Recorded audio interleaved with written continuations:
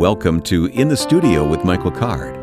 What you are about to hear was recorded several years ago at the Mole Inn Studio. Though some of the details about guests and ministries may have changed over the years, the powerful lessons from the music and conversations are as true as when we first heard them. You can stay current with Michael's music and teaching ministry via Facebook or Twitter when you search for Michael Card. Now, join us for this classic edition In the Studio.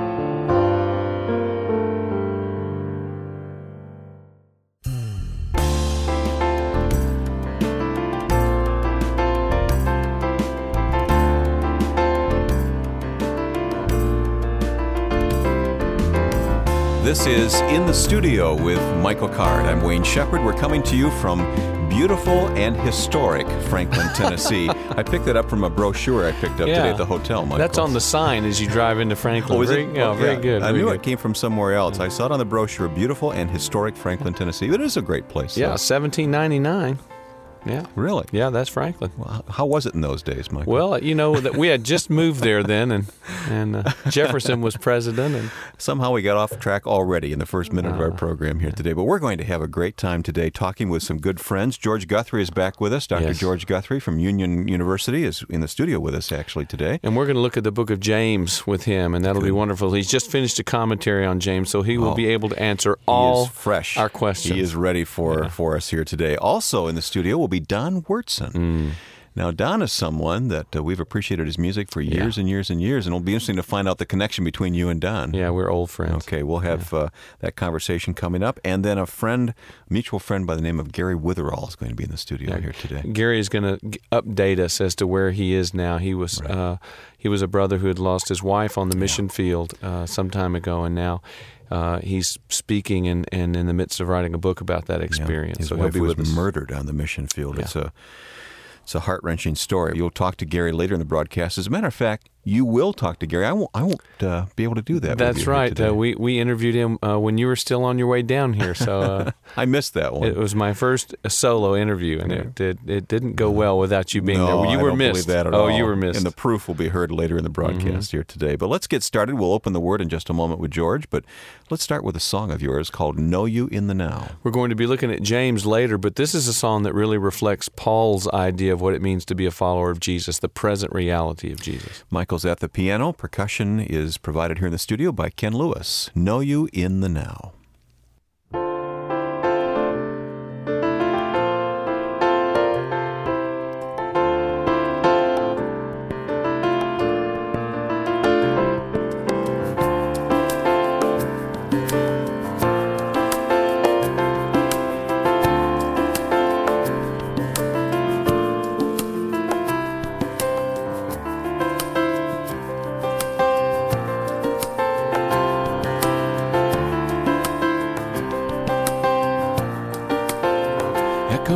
History, a light so many strain to see, the one we talk so much about, but rarely ever live it out.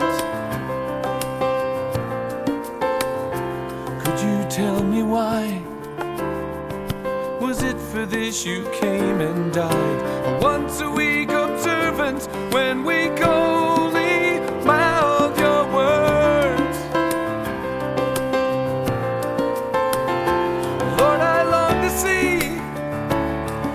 Your presence in reality, but I don't know how. Let me know you in the now.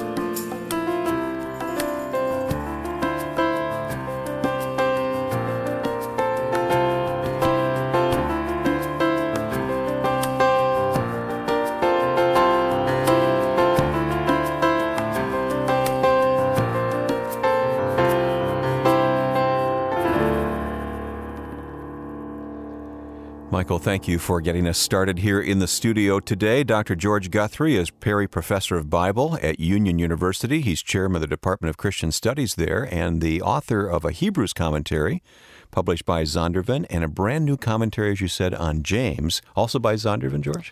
That's right. It's going to be in the remake of the Expositor's Bible Commentary. Okay, so I urge our listeners to look at those commentaries and know that you met George here on the radio in the studio with Michael Card. Welcome back, George. Well, it's always good to be with you guys, and especially to get into the Word together. Mm-hmm. Which we want to do now. Well, we'd like to give our listeners, we'd like to equip them to, after the program, to then go and read through the book of James on their own. So, I mean, how would you go about doing that, George? What do we need to know before we really interact with the book of James? Well, I think James is one of those books that has been a favorite with a lot of people in the church because it is so practical. When you get to chapter 3, for instance, and you start reading about the need to keep your mouth shut and keep your attitude straight and that type of thing, it's not real hard to identify with that. I mean, we know that we all struggle with those kinds of issues, and so James is the kind of book that will lead you along if you'll have an open heart. Well, James is a person, you and I have discussed this a lot. You've defended James to me for a number of years now, because James is a person that I've had problems with just in terms of his disbelief along with his brothers of Jesus, and they're taunting him there at the end of John.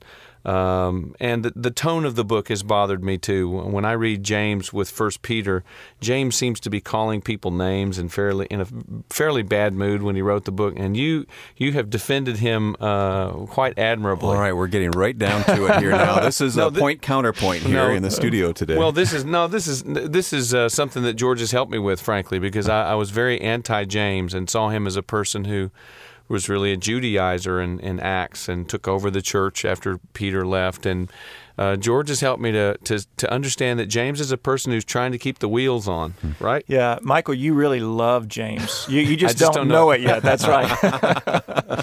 But I mean that. James is a wonderful person from the early church who really has been in the shadow in some ways of Peter and Paul. There have been a number of works done in recent years focusing on him and the whole issue with the James ossuary that was found. Yeah, let's explain who James is. Okay, James was the half-brother of Jesus, the oldest of the brothers. People disagree on this, but it's quite probable from my perspective that James did not believe in Christ prior to the resurrection. Yeah. And then after the resurrection, Paul tells us, for instance, in 1 Corinthians 15, that Jesus appeared to James. And James very steadily comes to a very prominent place in the early church. He really becomes kind of the main guy in Jerusalem. Right. And if you read carefully, you find that he had a very good and rich relationship with Peter and Paul. Isn't it a strength, though, that the books that we have of the Bible come from these different personality perspectives? I mean, Michael's expressed how he feels about James and brought these questions to bear here. Well, absolutely. And I think the key to interpreting these individuals and the book, the key is to ask, what was their context? What was James really dealing with? Where was he living? Yeah. Those are really kind of the crucial issues. Yeah, I don't think we understand, too, how thoroughly Christianity was embedded in Judaism. I mean, at a time when James was giving leadership, it's basically Phariseeism, Sadduceeism, and the followers of Jesus, right? I mean, and it was a struggle for them to even comprehend Christianity outside of Judaism. That's the struggle that Peter and Paul get caught up in, right? Well, and understand that the early Christian movement is a Jewish movement. Yeah. It's not something else. It is Jewish. They saw themselves as being thoroughly fulfilled in the Jewish sense because the Messiah had come. Which they were. And they believed in the Messiah. So what that brings up is, it brings this amazing moment in the life of the church in which God backs them in the corner to say, I have brought new covenant. I have brought salvation for the Gentiles. If you look at Acts chapter 10, for instance, all the things that happen there of a supernatural nature, the vision that Peter receives, the angelic vision that Cornelius receives, the Spirit speaking to Peter, telling him to go with the guys who come to get him. And even when Peter goes and preaches to Cornelius' household, the Spirit falls on them before he even gives the invitation. Yeah, So right. it's like God is saying, you can't miss this. I am accepting the Gentiles. Yeah. And Peter's posture when he walks in Cornelius' house is, I'm not supposed to be here. That's right. I mean, there's still this sort of frightened, I'm breaking the rules here. This isn't something I should do, but it's something that God had called him to do. That's right. And as you roll the tape forward to the Jerusalem Council that we have in Acts 15, it's just, I think, the most amazing moment in the life of the early church, because here you had this clash, in a way, of the way Jewish life had always been done, in one sense, in one expression of it, especially, that we live according to the Scriptures, we have the traditions and these types of things. And how do the Gentiles fit into that? Do they have to be good Jews in order to be Christians? And so this is an amazing moment. So James is teaching us how practically to live out Christian faith, right? Well, let me tell you where James fits, I think, and how I would date the book of James. I think James he's become the prominent leader of the Jerusalem church by the late 40s. Yeah, persecution has basically driven Peter away from Jerusalem, right? Yeah, and again, there are different ideas about how all that works. But James is the guy who stays home, and he is undoubtedly the prominent leader of the Jerusalem church by that point. And so James is dealing with a lot of different dynamics. He's right there in Jerusalem, which was the focal place for Judaism. The temple is right there. And so as people are beginning to stream into the church, as Jews are streaming into the church there, James has the task, along with the elders in Jerusalem and the apostles, how do we lead forward to stay tied to the Scriptures, grounded in the Scriptures? How are we faithful to the traditions that God has given us? But at the same time, how do we open up to what the Spirit is doing in terms of the broader picture of things? Now, I think the book of James comes in. I think it's very possible that the book of James was written in the late 40s, really? which would make it the earliest book we have in the New Testament. Prior to this detailed discussion about how the Gentiles fit in at the Jerusalem Council. And so James is still living very much on the level of how can we be faithful to the Scriptures. I think the question of Paul's theology is starting to crop up out there, and people are having questions about it. But this is 15 or 20 years before Paul's writings, generally, right? No. Perhaps? No. Oh, I'm sorry. No. Okay. Paul, I think, begins with the book of Galatians as early as AD 49. Oh, okay. All right. And then you have 1st and 2nd Thessalonians, in the early 50s, and then you go on from there. Okay. So, these issues are on the table, so to speak. Yeah, the issues are really starting to get out there. They're on the table, but you really do have to get down into James's world and what he is trying to address. And Michael, this is what I think you're going to resonate with. Okay, so help me with that. I mean, what he is clearly the leader of the Jerusalem church. As you said, different issues are beginning to show their heads, like the universality of the church, the fact that the church is going to reach out, which was hinted at in Jesus' time, right? Jesus declares all foods clean in Mark. Right. Jesus reaches out to Gentiles more than once in his ministry. Yeah. Now, actually, the book of James is not addressing those specific issues. That's more of the backdrop context of what's going on. That's the struggle that's sort of coming up, is what are we going to do with the Gentiles, right? That's right. But as far as the book of James is concerned, what James is interested in is he is interested in, as people have spread out from Jerusalem. This would be one way of understanding the backdrop of the book. As people have gone out in this diaspora that he mentions there at the beginning, they are probably believers who are struggling economically, for instance. Remember, you have a famine around this time. That Paul is taking up collection for. They're going out from a church that is impoverished. Right. And so they are probably in an economic situation there in the Eastern Mediterranean world, which was brutal. to people in that kind of situation. And you have this thread all through the book. How do the poor and the rich relate? Oh, yeah. How do you keep your attitude straight about the rich? How should the rich respond? And those who are aggressively destroying those who are poor, how should they be fearful of the judgment of God? Now, would some of the followers of Jesus would they have forfeited their fortunes? I mean, would they have given up? If they were Jewish believers and then became Christians, would that mean that some of them would lose their income or lose their livelihood? I think that's one thing that happened with people. If you, for instance, were in a family that had a prominent business and your family cut you off because you became a follower of Jesus, that would have serious economic implications. Which for they would you. have to have done, right? You were banned if you're a follower of Jesus. Sure. Yeah. Now, again, we have interesting hints. Even in Jerusalem, James seems to have been respected. Yeah. James by the Just. some Jews there in the city of Jerusalem. Yeah. And so some of these dynamics are a little bit murky, and you can't just make it cut and dry. Yeah, I've heard that the Jews of Jerusalem, after the destruction of Jerusalem in 70, a lot of them said the reason Jerusalem was destroyed was that James had been killed shortly before, and he was no longer praying for Jerusalem. He was James the Just with knees like a camel who, prayed all the time. So that was initially one of my problems with James. He is a respected member of the Jerusalem community, correct? Or is that just a hint that we have to sift through? I think it's a hint, and it was probably a very mixed bag because he also garnered enough opposition that he was martyred. There in the early 60s by the high priest or by a servant of the high priest? A new kind of upstart high priest came on the scene and took the opportunity in a political situation to do away with him. This is just fascinating.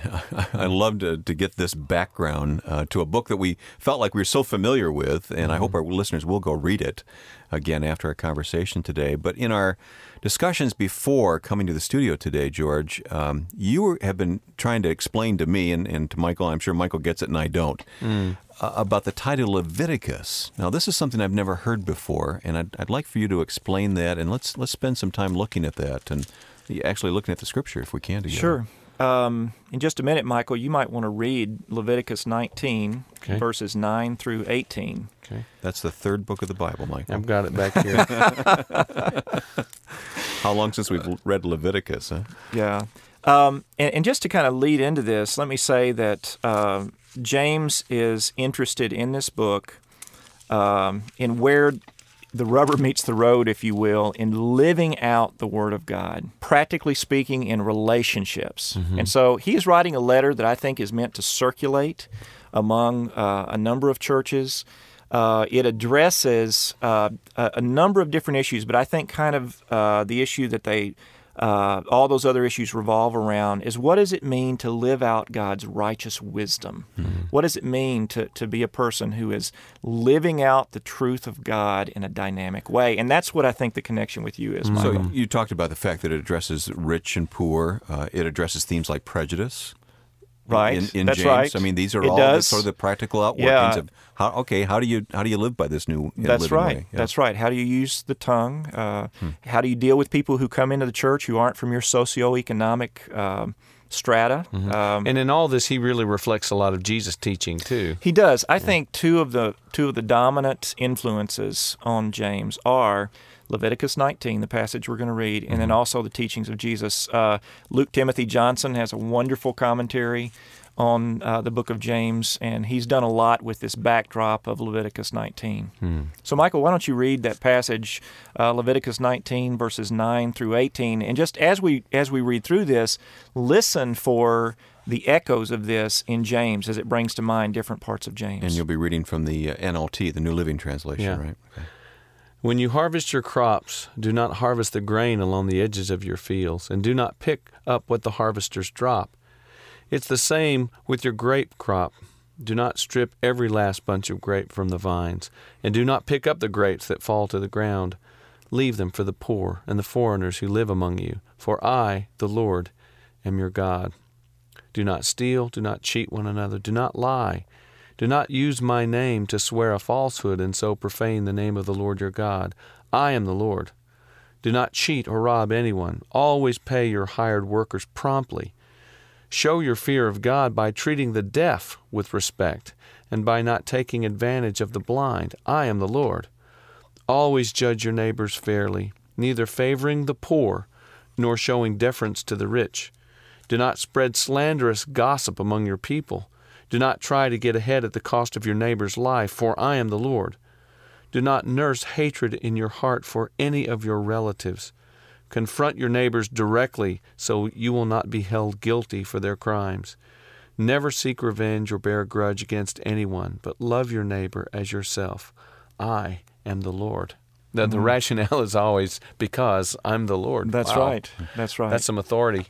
Yeah, and you hear echoes there of not showing favoritism to the rich, being sure that you're up to date on paying the laborers, like you have in James 5, 1 through 6, not swearing in the wrong way, not using your tongue in the wrong way, and lying.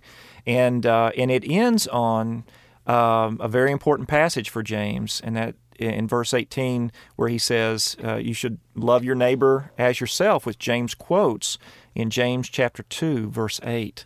And I think that's right prior to the launching of the whole center section of the book. I think it's a very important point in the structure of James.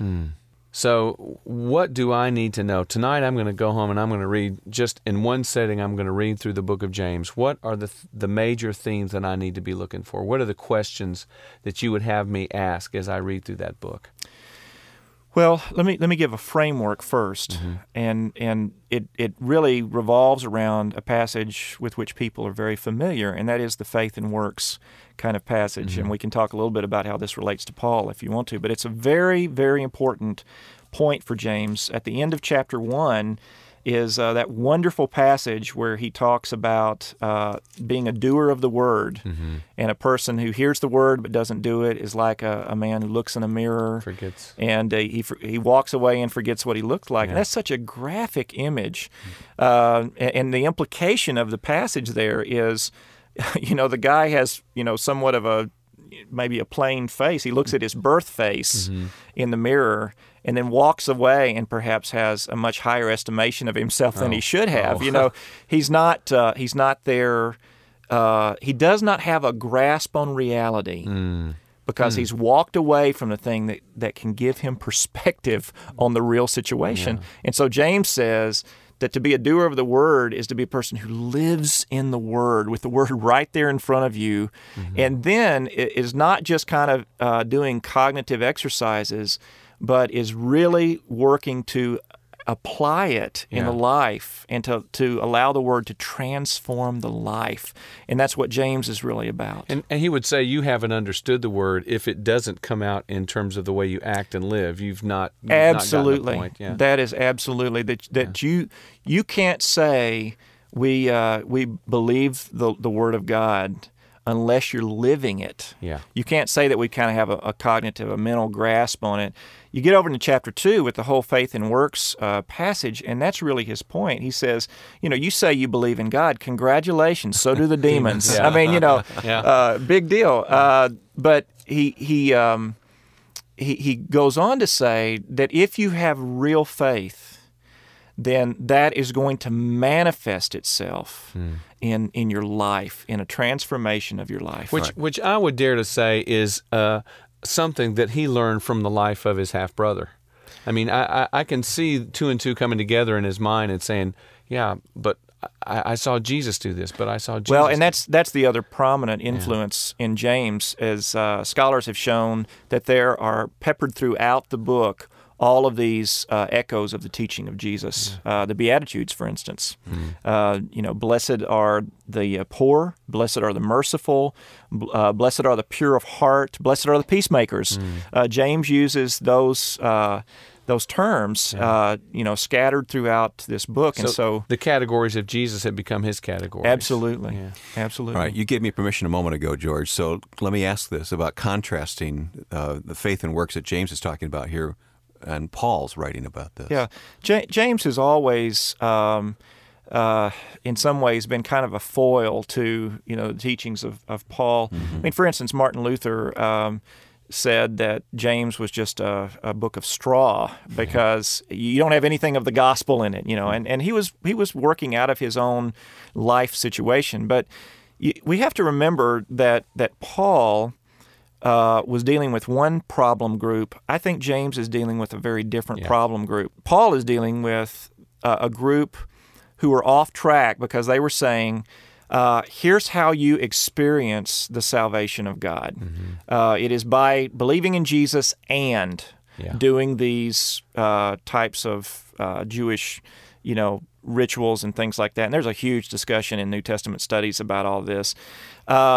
But what James is interested in is that group of people who would say, I am a believer in Jesus. But then it never manifests itself in their life. Mm-hmm. He's not proclaiming a works-oriented salvation. He's proclaiming a salvation that issues forth in works. Yeah, and it has to be that way. It has to be lived out. It has to be incarnate in our lives the way it was incarnate in the life of Jesus. I think James understands from the life of Jesus that what we say has to come to life. I wish we could go on. Every time George is here, I say this, but I wish we could go on another hour or so. This is so helpful. But even with this understanding, George, and the commitment, Michael said you're going to read through James. I'm going to do that tonight as well. And listeners hopefully will pick up on that. But let's pray. Let's pray that God's word will penetrate our hearts then as we read it together, and that it will make a difference in our living out. And George, I'll ask you if you wouldn't mind just leading in prayer for a moment here as we close today. Father, we thank you so much for every portion of your word, that it shines light on various aspects of life. It calls us and challenges us to deeper commitment and to radical Christianity.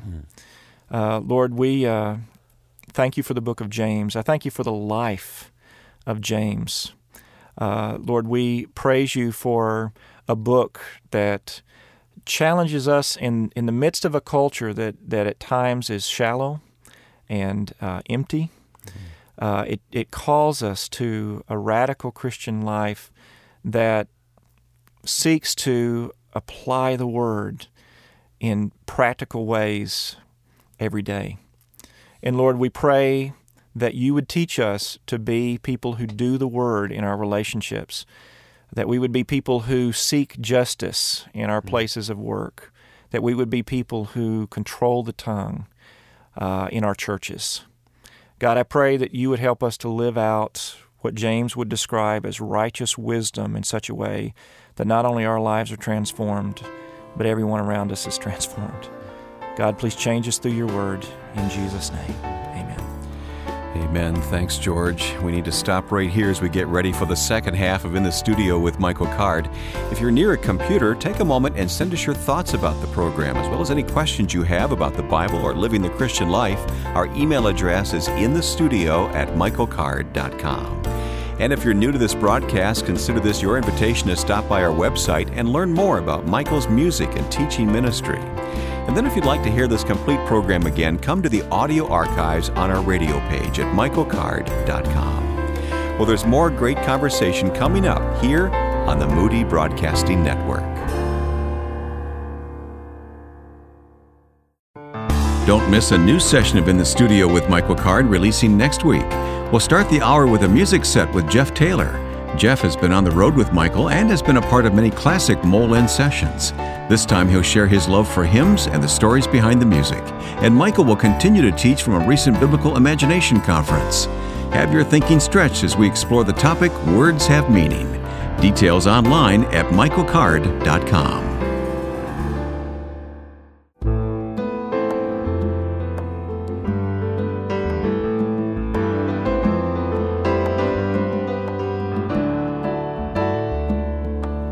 We're back back in the studio with Michael Card. I'm Wayne Shepherd. And Michael, I've taught you everything I know about how to interview people. So we're going to turn you loose and talk with Gary Witherall coming up in this segment of the program. Actually, Gary was here before I arrived, so you went ahead and talked to Gary. That's right. And we did. We just discussed. I pretended I was you, and I think it went all right. You poor soul. Okay. Well, someone who's with us right now is a good friend. Don Wurtson is back in the studio with us. Don, welcome. Nice to be with you again, Wayne. I have to and say, Michael. The 1 year stint in choir when I was a choir boy, my mom made me do 1 year, and every arrangement we did had Don Wurtson on the bottom of it. No. But then what happens is, and I started making records, I would go to Grand Rapids, and it was like, it's like meeting Elvis. I got to meet Don Wurtson. And Elvis has left the building. Not only that, he would take me to record. I don't know if you remember this. You put me in your car. We drove to record stores, and we would just go through the piles. And this is when they were still records. How old were you? I was 26. He was a baby. Okay, so you're an adult. All right. And he would, I've got an armful of records, and Don's like, okay, here, you need this, and then we went back to your house and we listened to them. I think I should have listened more to those records. I think you've done more with them than I did. Well, you guys have a history then. Oh, and I'll tell you, it added a cubit to my stature. I'll tell you. Well, let me tell you something. There are so few musicians today that have a real knowledge of the Scripture and theology like Michael does, and I've always felt that what really informs his work is that knowledge of the Scripture and theology, because he has something to really say. Yeah. So we're affirming each other. We're done affirming each other. That's your passion too, isn't it, Don? Really? Yeah. Otherwise, you don't have anything to say, particularly as you get older and older, you just don't have anything to say. Yeah. Yeah, you can say it. Some people can say it real well musically. They're great musicians, but you stop and read the lyrics and you go, What was this? Just isn't there. There's a lot of junk theology around today. Yeah. Well, Michael, I think we can learn some things from Professor Wurtson here today, don't you? Definitely. And what we've asked. Don't count on it. But what we like you to do is we've had a couple of fine art artists like Makoto Fujimura help sort of open the door into the world of understanding art. And we couldn't think of anybody better than you, Don, than help us to understand how do we, those of us who haven't, how do we enter into the world of understanding classical music as a believer, and taking with us, our sensibilities and our value system as believers. I mean, how do we engage with classical music? Well, I before I ever came to Moody, where I had some marvelous experiences with great music, I studied with a terrific piano teacher who'd studied in Europe. And I remember when I first went to her as a little kid, I think I was 11 or 12 years old, she gave me the little preludes by Chopin, one in A and one in C minor. They all fit on one page. They were like 2 lines each. And we went through those for week after week, and she taught me all about the inner voicings and the phrasing and the pedaling and everything. And I was frustrated because, I had this talent and I could play by ear, and I was really into immediate gratification. And every week we'd go over those same pieces. And what she was trying to teach me was the difference between music and notes on a page. And I feel it the same way in my Christian life. The Christian life is more than theological propositions. It's having a passionate relationship with Jesus Christ. And music's that way, too. Music's more than just notes, black dots on a staff, on paper. Music's far more than that. Anyway, she started me off, and then I came to Moody. I was there in the early 60s. And I remember auditioning for the Messiah, for the oratorio choir with Don Husted. He was head of the music department at Moody. He's a dear friend of mine now. He's kind of the godfather of evangelical church musicians. But back then I was scared to death of him, and you had to audition for the Moody Chorale.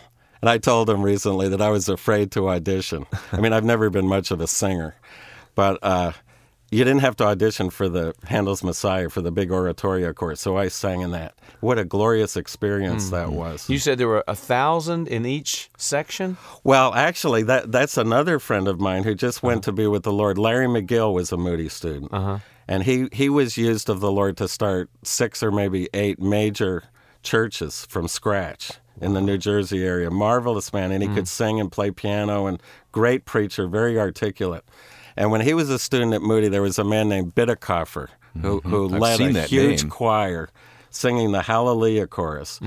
And Larry told me there were 1,000 sopranos, 1,000 altos, 1,000 tenors, and 1,000 basses. Wow. And he said he was this little kid at Moody singing in the middle of that. And just like he said, he had goosebumps on the surface of his skin, and he had a lump in his throat and tears and chills going up and down his spine. Wow. And he said he'd hear the glorious polyphony and the spiritual experience, and he shall reign, and King of Kings and Lord of Lords. And he said he just, I mean, I often think of him telling me that when I think about when we sing Worthy is the Lamb in eternity, you know, to the King of Kings and Lord of Lords, literally joining the saints of the ages. But Moody has had a great tradition in that. And then when I was there, I didn't have any money, of course. And so I'd go to the matinee performances of the Chicago Symphony down at Orchestra Hall, and I'd get a student pass, and because it was afternoon, it was cheaper than an evening and the weekend. And I remember sitting in the second row hearing like some of the high French stuff, you know, like hearing Debussy and Ravel, like Ravel's La Valse, with over 100 people in the orchestra. And of course, the Chicago Symphony is one of the big five in the United States. It's a world-class orchestra. I hear you, Don, saying to us, put yourself in the situation where you're going to hear great music. I mean, that's what you did. Oh, absolutely. I mean, this teacher that I referred to earlier just gave me a taste that went beyond even the beautiful, exquisitely beautiful Old English hymns. But then in my dad's Word of Life rallies, we'd sing the old choruses from the 40s. And so that was my musical palette. And then she exposed me to what real music, not to put any of that down, but what great music really is. You know, and then, you know, after high school, I went to Moody and then went on from there to other schools. So how do you define it? What is great music? Well, I think it's hard to define, but one way to look at it is what it's not. It's not Jingle Bells. Pop music is very accessible, and it's built around a hook. It's ear-catching stuff. But with great music, you've got to bring something to the party. Like, for example, if you don't know what a sonata is, like it has 3 parts, which I'll mention in a minute. If you don't know what a sonata is, then why would you want to hear? You need to know what it is before you listen to it. Like a sonata has a theme, and then it has a development of the theme, and then a recapitulation of a theme. It's like a good sermon where you have 3 points. You give people your proposition, your thesis, and then you develop it, and then you repeat it. And if it's for a solo instrument in 3 parts, and I'm simplifying a little bit, it's a piano sonata or a violin sonata. If it's for a whole orchestra, a symphony is a sonata for orchestra. I didn't know that. And so what I'm saying is, getting back to your original question, it's helpful to bring some background and some knowledge of what you're listening to the listening experience. Because it's not like listening to jingles on the radio or the latest top 40 hits. And those have their place. I mean, just like reading comics and cartoons in the paper have a place, but Shakespeare also has a place. But great music is immortal, it's enduring, because it has depth to it. And that means that we have to bring something to the experience. Well, this has been a very short course of music appreciation here today. Has it too short, actually. Don, you can join us again next week. I'd love to. We'll continue this conversation. It'll be heard next week on the program. And Michael, we can talk more about these things then. And we'll get more into the specifics of what do we listen to, what are our sources, and where do we start. So you can school us in opening the door to classical music next week. Don knows great music, and he can help us. Don Wurtson, thanks for being with us in the studio today. Thank you. Nice to see you guys again. Michael, before we hear your interview with Gary Witherall, we want to hear you sing. And this song is called Let All Things Now Living. Right here in the studio, here's Michael Card.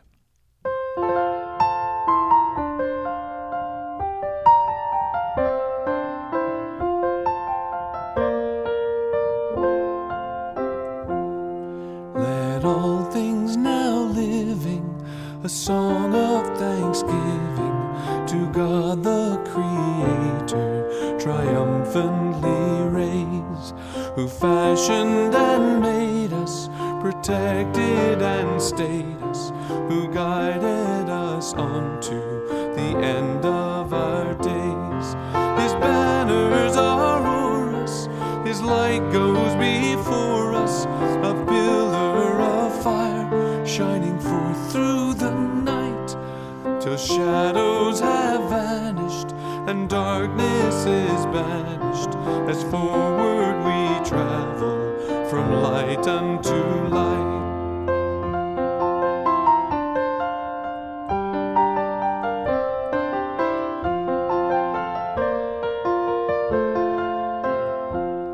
His law he enforces, the stars in their courses, the sun in his orbit obediently shines. The hills and the mountains, the rivers and fountains, the depths of the oceans proclaim him divine. We too should be voicing our love and rejoicing with glad adoration.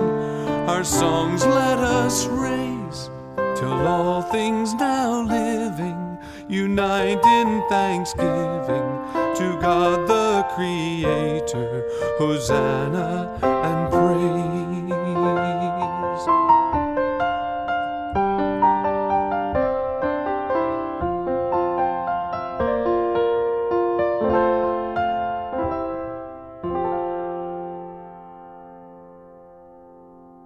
Well, we're breaking the rules today. We came in a day early to set up the studio, and Wayne Shepherd isn't here. He's still up in Chicago. But a good friend and a close brother, Gary Witherall, came by. We actually got to have some meal fellowship together and spend the afternoon together. And I wanted to take an opportunity to, Gary, have you check in with us. I mean, there are a lot of listeners who are praying for you. You're on a lot of our hearts, a lot of support out there. And we need to know, where's the Lord taking you? How you doing? Where's the road leading you? And it's good to see your old face again. Thank you. Yeah. I mean, how has it been? It's been a long journey. Actually, just not long ago, it was kind of 8 months. Bonnie, it was my wife, was killed in Lebanon. And it's a long road to understanding, like, what is grief and what do you learn from it, and where does God take you, and why does God take you through all these, a lot of questions. You got a chance to go back to Lebanon, back to your apartment, and kind of get some closure. After that time, I mean, have you felt a release? I know you've been busy on the road. You've been preaching and trying to get people fired up for missions. I've heard you speak a wonderful message on counting the cost. I mean, are you getting your legs under you yet, or where is that? Where's that going now? I know personally how things are going. I think you're in a good place, but I mean, how's it going on the road? That's not hard at all. I tend to. I mean, I'm spending a lot of time and thinking through what does it really mean? What does it really mean to be a Christian? Mm-hmm. In my generation, what does it really mean to be a Christian? What am I really willing to lay down? And what is the bottom line in things? Yeah. What are you going to fight for in life? What are you going to invest your life in? And I see people respond a lot to what I say. Mm-hmm. It's because deep down, I think most believers are either discouraged, or they've failed, or have seen great pain in their life, mm-hmm. like cancer or some kind of sickness, or the vision that they caught in their college years have seen faded. Yeah. And the fact is that God uses all generations, and He can use any single person. So the bottom line is, what am I doing for Jesus today? Mm-hmm. And do you sense the fact that people have the desire to be called there? I mean, do you almost sense a relief in people to hear the call to give it all up, to let go of everything to follow Jesus? I think people are ready to hear that call, but unfortunately, in American Christianity, we just don't get the call. We don't hear that word from the pulpit enough. Well, there's a certain word. Somebody came up to me one time and they said they don't hear much about death. Yeah. And often, pop culture is tuned to the teenage life. Yeah. And everything's happy and shiny. And really, many of us often are just plain old discouraged or lonely or have failed. And there's a sense of kind of I am not useful for the kingdom. And that's like the biggest lie, right? And so worship is mediocre, prayer is mediocre, and the Christian life is somehow kind of numb or tame. But in fact, I think that God wants us to be on the very edge of what he wants in our lives. That's what Paul said, take hold of that for which Christ took hold of me. So what is your purpose in life? And if I was to say, well, boy, you might be killed in the next week or in the next year, how differently would you be looking at life right now? And what would you be investing it in? So where is God calling you? Where are you going from here? I know you're thinking about putting your experiences in a book. How's that going? I'm currently, I'm writing a book, and I don't want to write a book for book's sake. No. Because there's plenty of them out there. But I really want to be a challenge in really what it means to lay down your life. And actually, I would consider myself, if we went into any depth of my life, I could tell you very easily about my failings, my struggle to walk the Christian walk. And so I don't come here as some super saint, but I come as like a failing, weak Christian who is in love with Jesus and knows the message. In our generation, we have a lot of fanatic groups, various kinds of groups around the world. There's a lot of extremism, a lot of war, a lot of pain, poverty, refugees, prostitution, pedophilia. For example, Phnom Penh is now declared the capital of pedophilia in the world. Wow. The AIDS crisis. So many issues are going on. And I think, I wonder if the church really is taking a good look at the horror of what's happening in the rest of the world. So right now, I believe the Lord is using my testimony to draw people to the mission field. And certainly these are the kind of issues I want to be looking at. So we can pray for you in the writing of this book, in the coming together of the book, and we can pray for you as you continue to go out on the road and preach. Right, exactly. And also, if someone wants to pray for me, pray that I will be very close to the Lord. And this is all about Jesus, for Jesus. I'm his instrument, and I know that's exactly how you feel about your ministry. But really, my focus, I want to be on Christ, and any glory goes to the Lord directly. So, and I don't want to be a super spiritual talk in here, but when you're thrust in this light, and the last few years I've been, in the Middle East, doing my thing, sharing with people, to be put into this new arena of be speaking around the country and stuff. It really is a very important thing that everything goes to Christ, and that's the way I want to live my life. Yeah, and as you say that occurs to me, that would be a good thing for us to pray as well. That as you make the transition from being on the mission field in Sidon to speaking to American audiences, to American Christians, but not just American Christians. You're going elsewhere. You go to England, don't you? You're going to England and Europe and different countries. So the other thing is pray for Lebanon. Just recently, last week, actually, one of our brothers of a large church in Lebanon just died, and it's a big loss in regards to teaching in Bible schools and him taking over a significant ministry in Lebanon. People in Lebanon are very discouraged, believers. They are very discouraged. Things are very hard.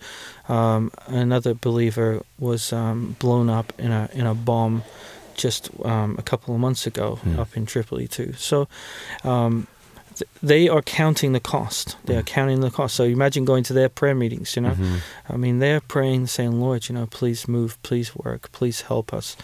So there's kind of perhaps like a real level of desperation in that church. So if you remember, please just pray for the Church of Christ in some of these suffering countries of the world. Okay, let me pray for you, and then you pray for Lebanon. You want to do that? That sounds great.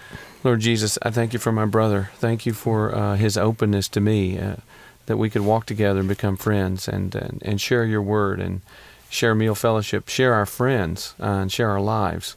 I thank you for my brother Gary. I thank you for the work that you're doing in his life, for the amazing strength that you've given him, for the shape of the brokenness that's so redemptive and and heals other people by the hearing of it. I pray for him, Lord, as he looks at writing a book on his experience and on what happened to him and to his wife in Lebanon. Pray you be with him, Lord. Give him the words. Put him in the right sort of connections, the right sort of associations with the right publishers, the right editors, all the technical things that need to come together. Lord, I pray that you'd be with this man. And as he goes out into the world to preach your word, pray that you would help him to be clear-minded. Pray that you would help him to teach the full message, to not detract when he senses pressure to water down the message, as we often do here in America. Pray that you would just keep him on fire for you, Lord Jesus. Let him find rest. Let him find good friends that he can walk with. And just thank you for my brother Gary, and pray that you bless him. Father, we just come before you and just thank you for redeeming our lives and giving us purpose and peace. And we do want to just take a few moments to remember our brothers and sisters in some of the more suffering countries. I think tonight of Lebanon, just the war-torn cities and villages, and really the deep-rooted pain that's going to just take generations to heal. Father, we just pray for the believers there. Lord, I pray that you would give them encouragement and strength to keep going on. Lord, I pray for love, and Lord, that if we were to lay our lives down, Lord, it would be done in love, and that we would communicate the great message of the gospel of Jesus through a broken heart and through love. So we do pray for them. We pray for the pastors, Lord, that you'd keep them going. I know some of them are weary. We pray for the workers there, Lord, as they continue to share your word and message, Lord. Pray, Father, that they would go in a humble spirit, and that you would go with them. We just thank you for the power and privilege of coming to you in prayer and believing, Lord Jesus, that your kingdom will come. And this is all to your glory. It's all for you. And Lord, that we don't just get together for clubs, but we actually come to praise your name. We come to serve you and to enjoy being in your presence. So, Lord Jesus, we do pray for Lebanon. Lord Jesus, in our time, that you would move and do some great work. In your name.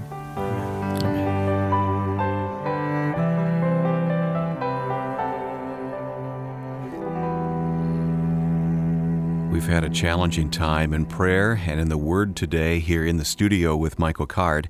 If you've been listening for a while, then you know that our goal for this hour each week is to help you understand the truth of God's Word and help you live it out as a mature follower of Jesus. We hope you'll take a moment right now and let us know how God is making this a reality for you. Our email address is inthestudio@michaelcard.com. Pass along your comments, Bible questions, and prayer requests. And when you do, let us know that you are standing with us in prayer. Many times we end a conversation with a guest in prayer, and that's not done just out of habit. We need to look to God for wisdom and seek His help in all we do, including this radio outreach. Again, you can get in touch with us at inthestudio@michaelcard.com. Now, to stay connected with all that's going on with the broadcast and Michael's ministry, come to our website. We're easily found at michaelcard.com. And when you stop by, you'll be able to find out how to access the resources for those who become members of a feature we call The Community. Learn about our publication called The Community Magazine, Michael's monthly e-journal From the Study, and the upcoming community retreat in January 2004. You'll find out about these as well as the new book and CD on the life of Peter titled A Fragile Stone. And you can listen to this complete program again in our audio archive, or you can find out how to order a CD copy or transcript of this or any In the Studio session. There's so much more just a few clicks away at michaelcard.com. Well, next week there's more great music and word-centered conversation. We hope to see you then. Our producer is Joe Carlson. I'm Wayne Shepherd. Thanks for being with us in the studio with Michael Card. In the Studio with Michael Card is a production of Community Broadcasting and the Moody Broadcasting Network.